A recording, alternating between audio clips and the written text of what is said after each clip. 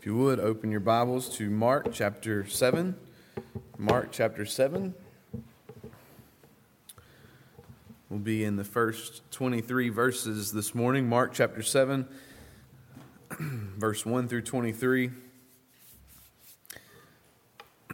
Hear the word of the Lord. Now when the Pharisees gathered to him with some of the scribes who had come from Jerusalem, they saw that some of the disciples ate with hands that were defiled, that is, unwashed. For the Pharisees and all the Jews do not eat unless they wash their hands properly, holding to the tradition of the elders. And when they come from the marketplace, they do not eat unless they wash. And there are many other traditions they observe, such as washing of cups and pots and copper vessels and dining couches. And the Pharisees and the scribes asked him, "Why do your disciples not walk according to the tradition of the elders, but eat with defiled hands?" And he said to them, did Isaiah prophesy of you hypocrites, as it is written, "This people honors me with their lips, but their heart is far from me. In vain do they worship me, teaching as doctrines the commandments of men.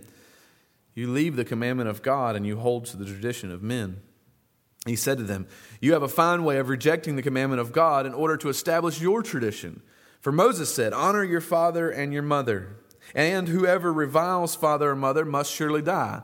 But you say, 'If a man tells his father or his mother, whatever you would have gained from me is Corban, that is, given to God, then you no longer permit him to do anything for his father or mother, thus making void the word of God by your tradition that you have handed down. And many such things you do." Verse 14. And he called the people to him again and said to them, "Hear me, all of you, and understand. There is nothing outside a person that by going into him can defile him, but the things that come out of a person are what defile him." And when he had entered the house and left the people, his disciples asked him about the parable. And he said to them, "Then are you also without understanding? Do you not see that whatever goes into a person from the outside cannot defile him, since it enters not his heart but his stomach and is expelled? Thus he declared all foods clean." And he said to them, "What comes out of a person is what defiles him. For from within, out of the heart of man, come evil thoughts, sexual immorality, theft, murder, adultery, coveting, wickedness, deceit, sensuality, envy, slander, pride, foolishness. All these evil things come from within, and they defile a person." This is the word of the Lord. Let's pray together. Father, this morning we pray that your word would do work in our hearts. God, every person in this room has a tendency toward legalism and has a tendency to elevate our personal convictions, thoughts, feelings, to the level of authority, to the level of Scripture if we're not careful. And so, God, we need your word to help us think rightly, to correct our thoughts, to guard our hearts and thoughts. God, as you taught the Pharisees and your own disciples on this day, we pray that by your word, through the Gospel of Mark, you would teach us this morning. Help us to look more like Christ. Help us to see our need for salvation, because we are a people of unclean hands, and we need you, Jesus. We pray this in the name of Christ. Amen. Before we begin this morning, I want to do something a little different. I know it's usually our tradition, our habit, to introduce prospective members at the end of our service, but I want to introduce to you this morning a prospective member for us here at Poplar Spring. He's interested in joining, and to give you a little bit about him before we would vote on him or anything. He's the type of guy that will attend every time the doors are open. I mean, even on Sunday evenings for growth group, or Wednesday, or whatever time that his growth group meets, he's going to be there. He's the type of guy that's going to go on mission. He has a heart for seeing lost people come to know the Lord, and so he'll go on every mission trip. He has a passion to see that happen. He'll give regularly his tithes, and usually in large amounts. He's faithful in his giving. He's going to sing in worship. When we stand to sing, he's going to be the guy that's singing, raising his hands. He's that kind of a guy. He's going to be the guy that reads his Bible every day, usually for long periods of time, and studies it deeply. He's going to be the guy that would be willing to pray out loud in a worship gathering. If you call on him, he's got no problem. He would love to pray. Or he's the kind of guy that memorizes Scripture and is going to work that into his prayers every time he prays. He's going to have several verses of Scripture that he's going to memorize because he's committed to that. He's thoroughly orthodox in his theology, knows the Bible, and is able to teach it and proclaim it. He believes in heaven and hell. He believes they exist, knows the reality there. He's a family man, loves his wife, loves his kids. He's not addicted to alcohol or to drugs. He never uses profanity. He's not addicted to pornography. I mean, this guy is a really stand-up guy. Loves his country. Loves his country fervently. Even when the national anthem plays for the 1,000th time, he still gets misty-eyed and tears up. He loves his country so much. And he's the type of guy that's going to vote every time the doors are open for an election, even if it's a small election. He's going to show up. He's one of the first in line because he knows it's important, and he's going to vote. His reputation in the community is stellar. If you ask anybody about him, they are going to vouch for him. He's a stand-up guy. And his religion is something to be admired. Faithful guy. If anybody had ever earned or gained the right to go to heaven, it would be this guy. Except for sadly this morning, church family, I have to tell you, he's headed straight for hell. See, I've described to you this morning not someone who's really wanting to join Poplar Spring, if you hadn't got that part yet, but our 21st century Pharisee. You see, in Jesus' time, I think we so often harp on the Pharisees, and we see them in the Scriptures, and they're those guys. They're the guys that are always getting it wrong. But you see, in the time of Jesus, they would have not been scorned for being wrong. They would not have been looked down upon for being a legalist. No, they would have been admired and looked up to as a model citizen. They would have been held in high regard as a follower of God. A person of piety, a person of love and religion and faithfulness. Unfortunately, Paul tells us in Romans chapter 10, verse 2, that the Pharisees had a zeal for God, but not according to knowledge. They had a zeal for God, but they didn't even know Him. They didn't know who He was. They never experienced a real relationship with Him. And so what's shocking this morning, friends, and what's terrifying in my own heart is that today it's possible that even in this room there could be people that have a passion for God, a zeal for God, but not even really know Him, not even in a relationship with Him. And tragically, those of us that have been raised in church, those of us that have been brought up since the time we were born in the church are most susceptible to this type of deception. Thinking we have a zeal for God when really it's something else at work in our hearts because we don't really even know Him.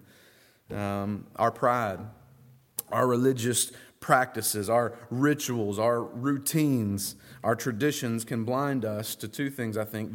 The sinfulness in our own heart and the need for a Savior who can alone rescue us by His blood from our sin. And I think the text this morning is meant to instruct us in that way. To demonstrate to us our traditions that we can have, the traditions that we hold, and then warn us of legalism and warn us what it means to have truly clean hearts, what it means to be unclean and clean according to Jesus. So I've given you an outline in your bulletin. There's a few points and subpoints, so I didn't want you to get confused or lost in trying to keep track of where we're at, and so you've gotten that.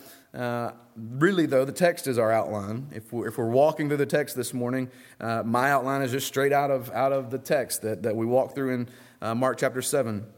Our first point then this morning, Jesus despises legalism. Jesus despises legalism, so He instructs us concerning our traditions. He gives us warning concerning our traditions, our habits, our practices. You see this in the first 13 verses. Under that, though, I think the first kind of sub-point we see is we're not to judge other people by our traditions. We're not to let our traditions be a litmus test for those around us. So before we read, a bit of a recap for us. We've already witnessed Jesus doing amazing things, signs and wonders, miracles. In the Gospel of Mark, He's been healing. He's been controlling nature with His voice. He's been multiplying food and providing food for thousands of people by this incredible miracle. He's exorcised demons. He's actually even raised the dead. And with all of those signs and wonders, with all those things that Jesus has done to demonstrate who He is, He's attracted a wide variety of attention. On the one hand, He's attracted followers, and some of them are genuine, and some of them are simply leeches that just want Him for what He can do for them. They're just there for entertainment, to see what He's going to do next. he's also attracted opposition, religious leaders, the religious elite of the day that are jealous and convinced that he's a fake. And they're going to do whatever they can to quieten him. And these guys have shown up numerous times in the first 6 chapters of Mark, and they show up again today. The religious elite are back. They've made this long trip from Jerusalem to investigate Jesus. We're not sure if it's the same group that came last time, but they're back again. And what we see is that they're already convinced that they know who Jesus is. They've got this Jesus guy all figured out, and he's in the wrong, by the way. And so they're going to do whatever they can to question him and trip him up. And isn't that so often like us, right? Like we have our minds made up about somebody. We have our minds made up concerning someone's character. And so we're looking for evidence to affirm that supports our preconceived ideas of them. We know what they're like. Now here's the evidence. And even if we can't find evidence that would support our preconceived ideas, we go after their friends, right? Their acquaintances, because someone can be guilty by association. So if I can prove that their friends or the people that they're spending time with, if they're in the wrong, then I can prove that Jesus is wrong. That's what these guys were thinking. That's what these Pharisees were thinking. And I think that's a warning for us to not be that way, not to have these ideas fixed on what people are like. And so look at, again, verses 1 through 4 with me.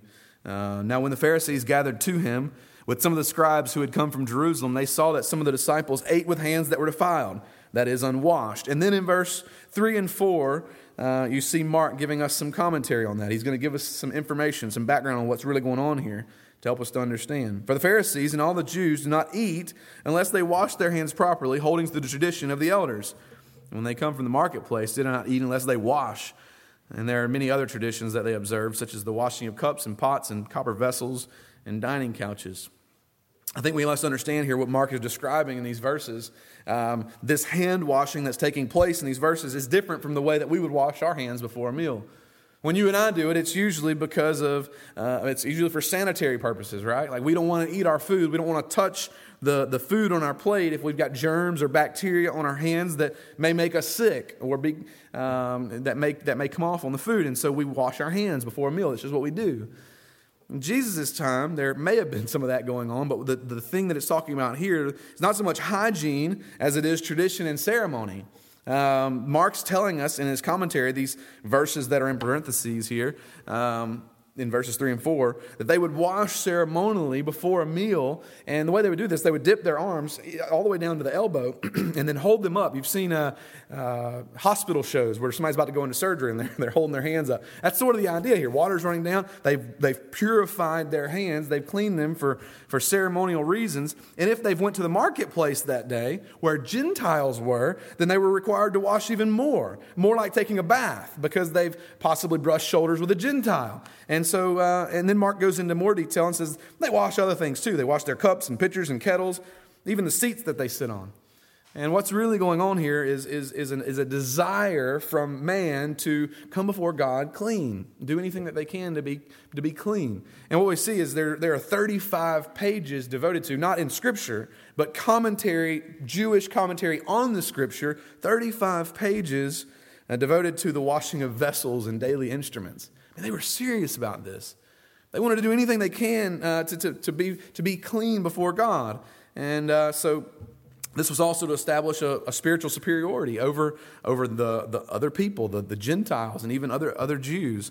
Again, once a rabbi was excommunicated from Israel, from the faith, for not ceremonially washing before a meal. And the same thing that they're accusing these disciples of doing. It's reported that a rabbi was imprisoned and almost killed under the Romans because he used his daily ration of water for this ritual washing instead of for drinking. And so you can imagine, if it's so important, if they held these unbiblical traditions in such high regard that they're willing to die for them or even be imprisoned for them, then you can imagine the collision that's coming when Jesus confronts and shatters these traditions. That's exactly what's about to happen. And Mark makes it clear that they're doing these things in the tradition of the elders. So what does that mean? Who are these elders? Well, they're leaders. They're respected men of Israel. They're the guys that are the rulers in the synagogue. They're the guys that people looked up to. These are the traditions that they're keeping. And it's clear that it's not Scripture. It's the tradition of the elders. It's not the tradition of Moses or the Old Testament. They're keeping these laws that are passed down through man, that are commentary on the law of God.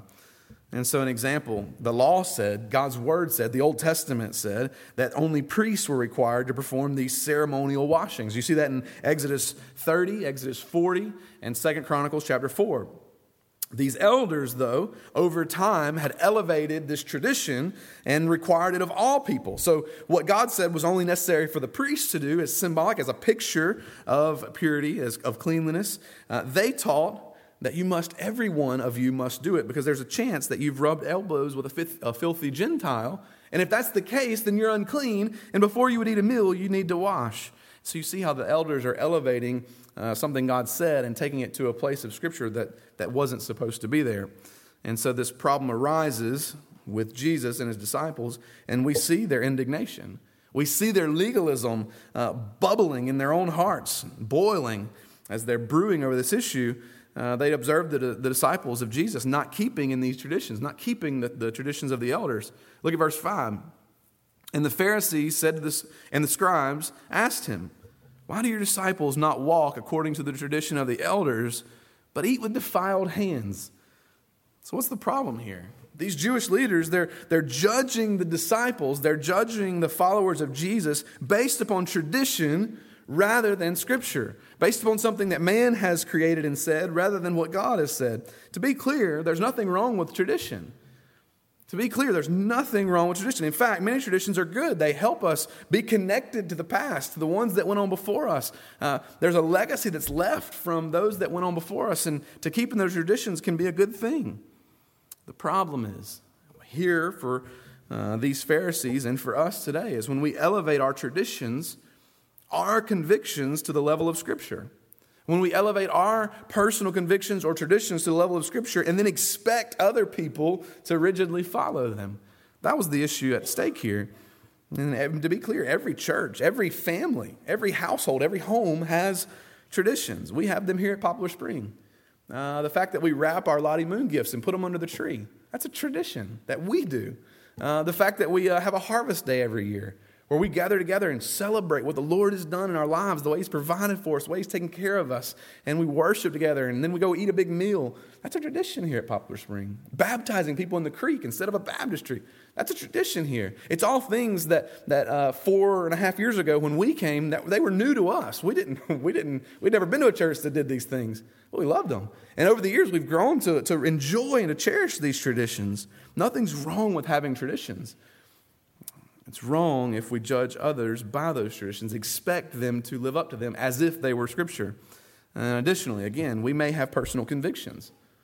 These Jewish leaders, they genuinely thought they were honoring God by this ceremonial washing. They thought they were honoring God. And we may have personal convictions as well. We may have convictions about something that the Scriptures are just not clear on there. It's not explicit in Scripture. It's wrong to enforce these other people to wash their hands in recognition of sinfulness because God had not said to do it, not because it was wrong in itself. And so I think we must ask this question, and again, I guess subpoint B, we don't judge others by our traditions, but subpoint B, are we holding our traditions as sacred? I think that's the root of the issue, and you see it in verses 6 through 13. So in other words, not only should we avoid holding people to our traditions, elevating our traditions and holding other people to them, we should also hold our traditions loosely, hold them with open hands. Sometimes our traditions outlive their usefulness. Sometimes our traditions were helpful or they worked just fine in the past. They were things that we should have been doing in the past, but they become a snare or a trap or a problem in the present. Some of our traditions is it possible that we're holding them as sacred? I think that's what's going on here. They're making their traditions a mountain on which to die. They're making their traditions sacred. And so what's the problem? When you do that, when you hold your traditions up as sacred, as authority, then you get into some problems. And I've given you a couple sub points there that I think are clear in the text that can come from holding your traditions as sacred. Number one, we can become hypocrites with distant hearts. That's what Jesus says to them. Look at verses 6 through 8. And he said to them, "Well, did Isaiah prophesy of you hypocrites, as it is written? This people honors me with their lips, but their heart is far from me. In vain do they worship me, teaching as doctrines the commandments of men. You leave the commandments of God and hold to the tradition of men. Jesus quotes Isaiah chapter 29, verse 13 here. He tells the Pharisees that Isaiah was talking about them, right? So that's not a proud moment. You don't write home to mama and say, hey, Jesus was saying I was in the Bible. Not when it's this that Jesus is saying the Bible says about you, right? That your lips are only paying lip service. Your heart's far from God. And Jesus uses some strong words here. He calls them hypocrites.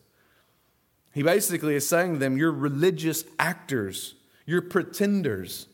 You're phonies.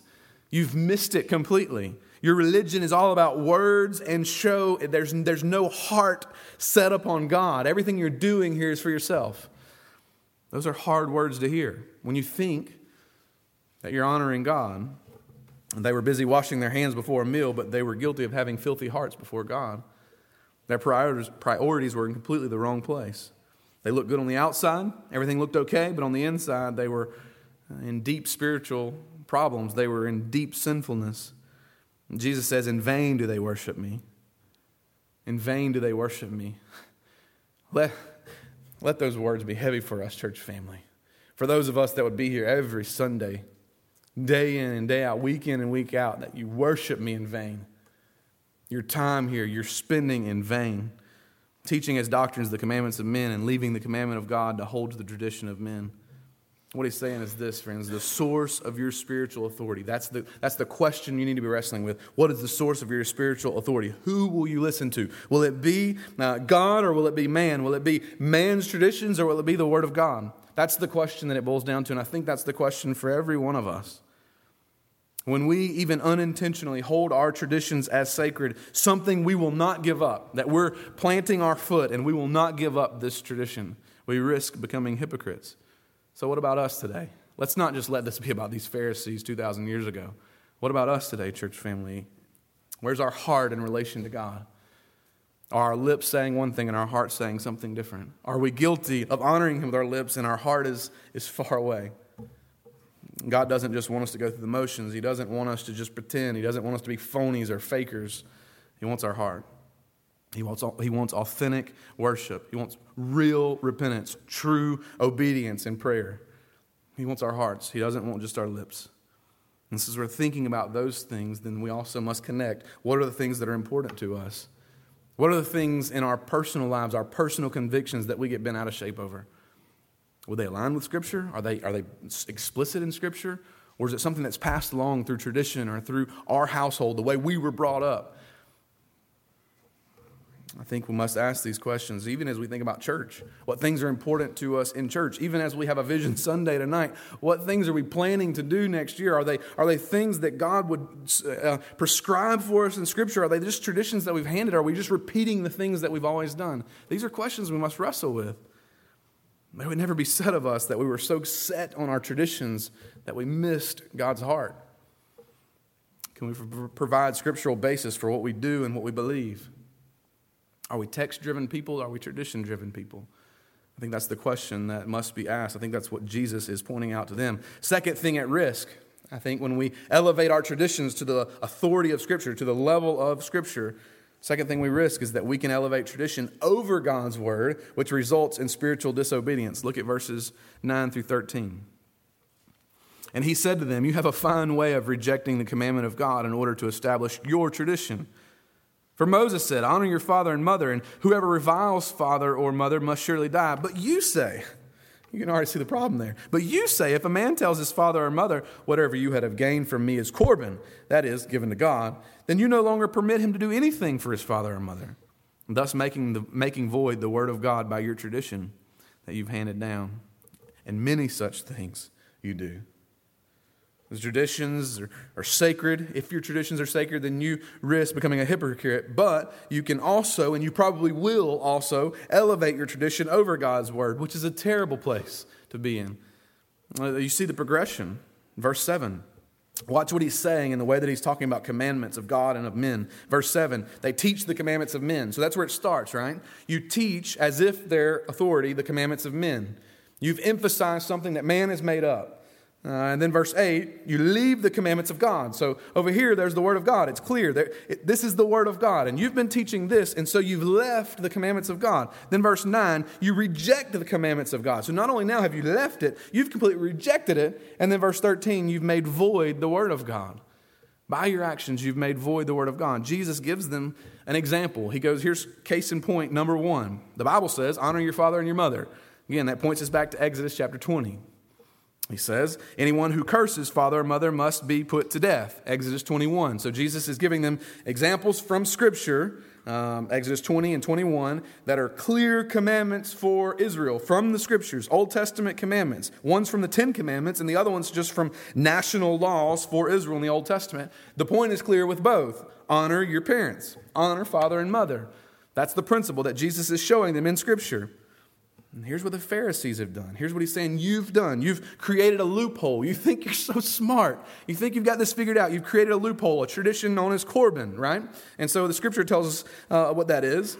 A gift that was Corban, that was the word, was dedicated to God. It was something that you'd given to God in an irrevocable vow. So this thing, these flowers, I give them to God. So because they're God's, no one else can touch them. They're off limits. No one else can have them for any other purposes. And these guys were allowing people to put certain gifts under Corban, this law, as a way of avoiding the responsibility of taking care of their aging parents. So imagine this. Get this. They're really avoiding the commandment of God to honor parents, to provide for your aging parents, your parents that have provided for you. Care for them, honor them in the way that you live, and they're feeling good about it. They're feeling good about rejecting the commandment of God because they're doing it for God. I've Corban. I've given that to God. I can't use those resources to take care of mom and dad because those are God's resources. I serve God by directly disobeying His commandments.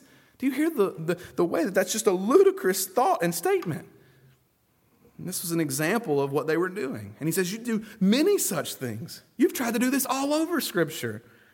This is an example of a tradition that they had set up in direct contradiction to the Scriptures, to what God's law had told them to do. And it reveals a hard heart. It reveals hypocrisy in worship. It reveals disobedience at the core. And again, friends, hear me clearly. These were not atheists or secularists. These were not people that would have lashed out toward God. These were the spiritual leaders of Israel. These were the men that would have been considered faithful in the synagogues. These were the men that were family men who loved their wives and children and thought they were raising them well. So again, friends, hear me closely. Traditions are fine, but we must constantly ask ourselves, evaluate our hearts to see if we're elevating them to the place of scriptural authority. Personal convictions are great, especially in those gray areas where the Bible doesn't speak clearly, but we must come down somewhere. And where are we going to land on fill-in-the-blank issue? That's fine, and we're going to have personal convictions. But if we're elevating them to a place of authority, scriptural authority, we're in deep trouble. Pharisees at this point are reeling. You can imagine how fuming they are, how mad and furious they are at Jesus at this point. And you can imagine the crowd just sort of standing back and kind of like, this is getting good. These two religious heavyweights are going at it, and they're just kind of there for the show. And then Jesus motions them closer. Look at verse 14. And he called the people to him. He called the people to him again. That leads to our second major point. Jesus despises sin, so he instructs us concerning spiritual uncleanness, verses 14 through 23. Before we read these verses, I think it's important for us, church family, to realize that in that day and in this room, the human heart has within it the root of every kind of evil and every kind of sin. I'm not saying that you're participating or you're acting upon those sins, but in the human heart, there is potential for every kind of human sin. And it is possible for us to look nice and clean and cleaned up on the outside, but on the inside be dead. And the most deadly contamination is not what we eat, touch, or see, but it is what is in our hearts. That's where the deadly contamination of sin is. And so knowing that is a preface to what he's about to tell them. I think the first subpoint you see under there is that nothing that enters your body from outside can make you unclean. That's where he goes in verses 14 through 19. So read with me. He says this, and he called the people to him again and said to them, hear me, all of you, and understand. There is nothing outside a person that by going into him can defile him. But the things that come out of a person are what defile him. And when he had entered the house and left the people. His disciples asked him about the parable. And he said to them, "Then are you also without understanding? Do you not see that whatever goes into a person from outside cannot defile him, since it enters not in his heart, but in his stomach, and is expelled? Thus," he declared, "all foods clean." Again, going back to the original complaint, the original accusation from these Pharisees, they're concerned about hand washing. They're worried these disciples are not washing their hands, and they're accusing them because they think in doing so they can accuse Jesus. And they're worried about hand washing because they want to be clean before God. I mean, that's what it goes back to. And then Jesus tells them that nothing that enters your body from the outside can make you unclean. So ceremonial washing that they're so worried about is unnecessary. And then further, that foods, when they're eaten, they go straight into the stomachs and then they leave the body.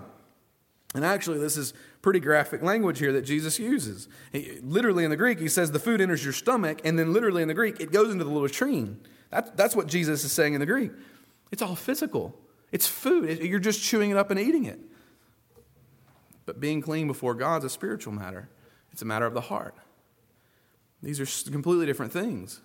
When Jesus is addressing this issue of eating with unclean hands, that's originally what the question was about. That's what he's dealing with here, is the unclean hands issue. But Mark, through the inspiration of the Holy Spirit, again, Mark recording this gospel for us, through the inspiration of the Holy Spirit, draws out another important implication here in Jesus' teaching. And note, too, that Mark doesn't do this often. I mean, we've been studying this together. You may have noticed as well, Mark doesn't add editorial or interpretive comments that often. He doesn't step out of the story or the text or out of Jesus' teaching and say, let me just tell you what he meant here when he said this. He doesn't do that too often. And so when he does, we should pay attention. Matthew, Luke, and John do it all the time. Mark, not so much. And so when he does, it's important. So let's pay attention. Your Bible probably has it in parentheses. Mine does, in verse 19. The very end of verse 19. In parentheses, he says, "Thus he declared all foods clean." Notice, friends, that it doesn't say in that parentheses that Jesus said all foods were clean. If it said that Jesus said all foods were clean, then the meaning would be that, Jesus says you don't need to worry about those food issues. Those things are kind of outdated. Everything's all right. Just go ahead and partake in whatever foods you want. That's not what it says. Jesus didn't say that these cleanliness laws were outdated and should be just left in the ditch. If that was what he was doing, he would be giving, to be clear, an authoritative opinion on the issue, but that's not what he does. Go back and read in the parentheses. What does it say? That's not what it says. It says Jesus declared all foods clean. Jesus pronounced. Jesus made a definitive statement. He was saying, as of now, I make these foods that you've been hearing about clean. He's saying to them, I called the world into being. I called that storm you heard about to cease. I called that girl that was dead back to life. And now I declare that all foods are clean. To be clear, friends, Jesus is doing something radical right here. If nothing entering your body from the outside can make you spiritually unclean, then that means that there are no longer any clean or unclean foods. Jesus is saying something very radical in that day, but it's something we need to hear in ours, and that's that we can eat bacon. That's really good.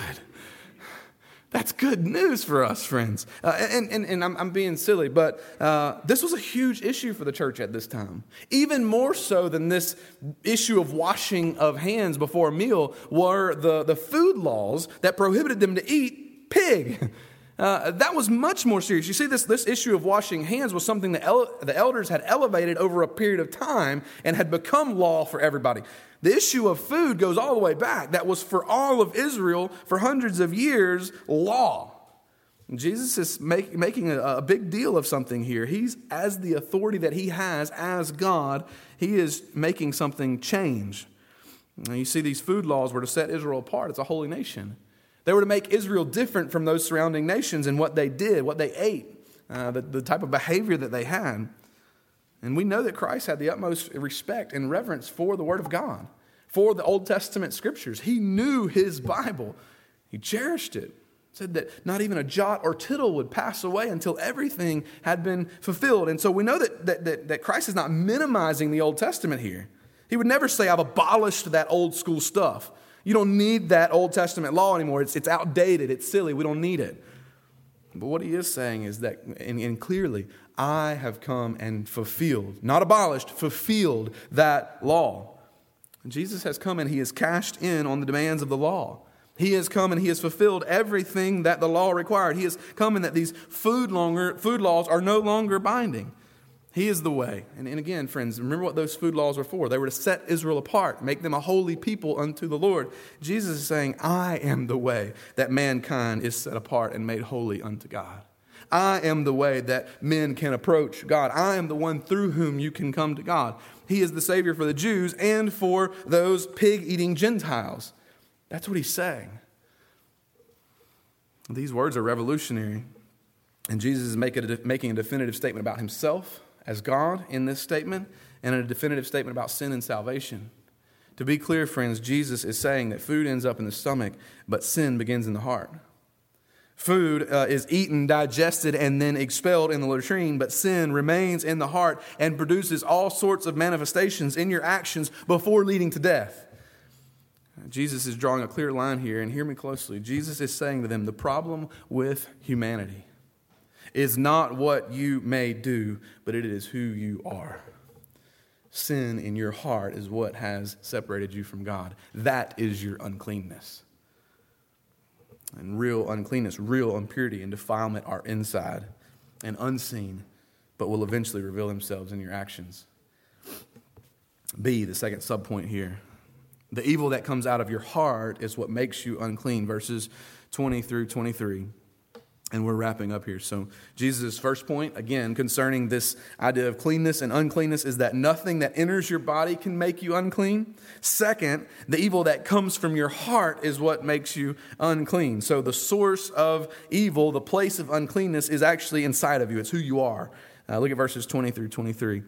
And he said to them, what comes out of a person is what defiles him. From within, out of the heart, come evil thoughts, sexual immorality, theft, murder, adultery, coveting, wickedness, deceit, sensuality, envy, slander, pride, foolishness.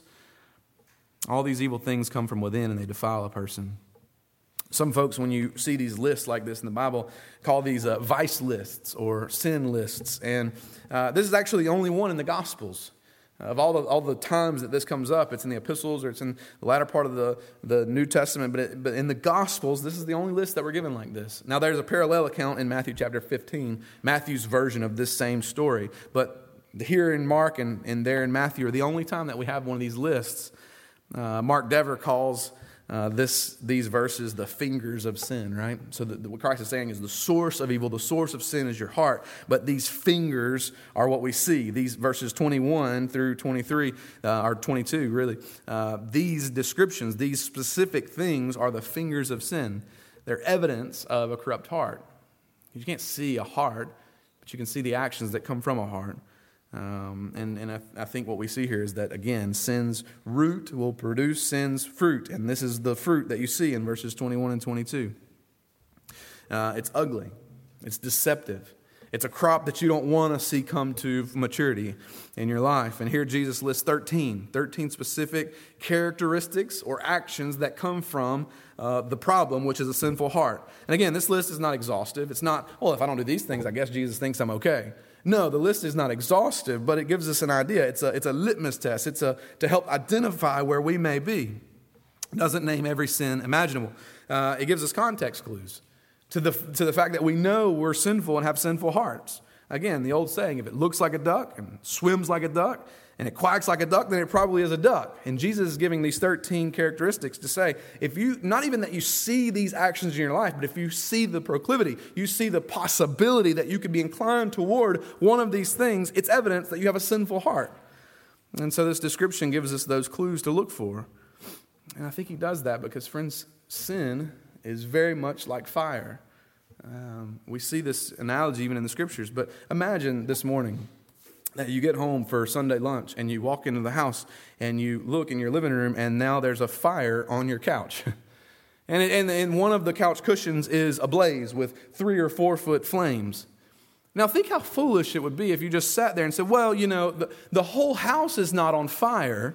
It's just the one couch cushion, and I can find another cushion or a cool couch cover, slip cover for the couch. So I'm not worried about the couch. The one cushion's gone, but it'll be okay. I'm not too worried about it. No, you would never do that, because you realize that if you don't do something about it, that cushion is going to be in blaze, but it's going to lead to the next cushion and the whole couch and then the rug and then the curtains. It's going to consume the whole house. Why? Because fire can't be satisfied. Fire's never satisfied. It can't be contained to just one couch cushion or just one corner of the house. It eventually will overtake anything and everything that it comes into contact with. And sin is the same way. You can't just ignore it like, this is one little problem, it's one little area in my life that this is touching, but it's not that big a deal. It'll stay right here. No, friends, sin leads to separation from God, and the result is increased suffering in this life, but more importantly, in the life to come. And so Jesus gives us graciously this list to say, hey, do I see in my heart that I may be inclined to some of these things, that I may see in myself some of these things stirring? So what do we do with these verses? What do we do with the fingers of sin, as Dever calls it? I think we stop and take inventory. I think we'd be foolish to rush past them. Now, we're not going to go through each one of these specifically, one by one. But I think we ask, what problems do I see in my life? Where might the Lord be using this text of Scripture to identify areas in my own heart? Which areas do I need God's help in killing these sin in my life? And again, I'm not going to go through each one of them, but on the back of your outline, I've posted a chart there. I'm not taking credit for that chart. That's from Danny Aiken's commentary. I've just reproduced it for you. I think it would be valuable to use in growth groups to say, let's be a little bit vulnerable with one another and just say, even if I've not sinned here and done this thing, I know I may be inclined there. I know I'm susceptible there, or none of us are outside of falling here. And let's pray for one another. Be genuine, be open and authentic and transparent, and do life with one another in such a way that you're walking through some of these things together and praying for one another. So I think as we wrap up, church family, as we conclude, what do we learn here? What do we learn about God, ourselves, and our condition before the Lord? I think there are basically two approaches to religion, to faith, and they're being outlined here for us in the text by Christ. They can be summed up in two words, and you've heard this before: do or done. And I think the world notices there's a problem. Though anybody can look around our world and see that it's broken, it's fallen. We live in a messed up world. And the world's answer is, what can I do to fix it? What can I do? And the Scriptures are teaching us, Christ is teaching us here to the most religious people of His day, that the problem is not out there, the problem is inside of each one of us. And the answer is not what can I do, but what has Christ done? For these Pharisees, what was Christ going to do? What was He there to accomplish? It's our salvation. And so, friends, I think the question for each one of us as we wrestle through this text, as we're around the lunch table today, or in our growth groups this week at some point, where might I have places in my heart where I'm holding my convictions, my traditions up to the level of Scripture? Where might I be thinking that I'm doing okay when God says this is lip service and your heart is far from me? I pray we would wrestle with hard questions like that. Let's pray. Father, we thank you for your word. God, I pray it would not just be a routine and exercise of mental activity, but God, you would let this word so go into our hearts that we couldn't get away from it. We couldn't escape it this week. I pray for everyone in this room that we would be asking the question, am I just giving lip service to the King of Kings, or is my heart set upon this one who's given his life for me? Father, help us to rest in what you've done and not to see our faith as something that we've got to do, that we've got to accomplish, we've got to earn. We give you this time and we pray that there in our response, it would be genuine, it would be real and authentic, that we would do business with you and repent of sin if there's sin in our hearts and our lives. We would reconcile with brothers and sisters if there's issues that we have toward one another, that would be committed to walking in obedience with you. Father, if there's someone here that doesn't know you, they've never surrendered to you, they're still trying to do whatever they can to win heaven. God, I pray that you would reveal to them today their need for Christ, who has accomplished salvation, who has defeated death and hell. We give you this time and pray that you would work in our hearts. It's in Jesus' name I pray. Amen.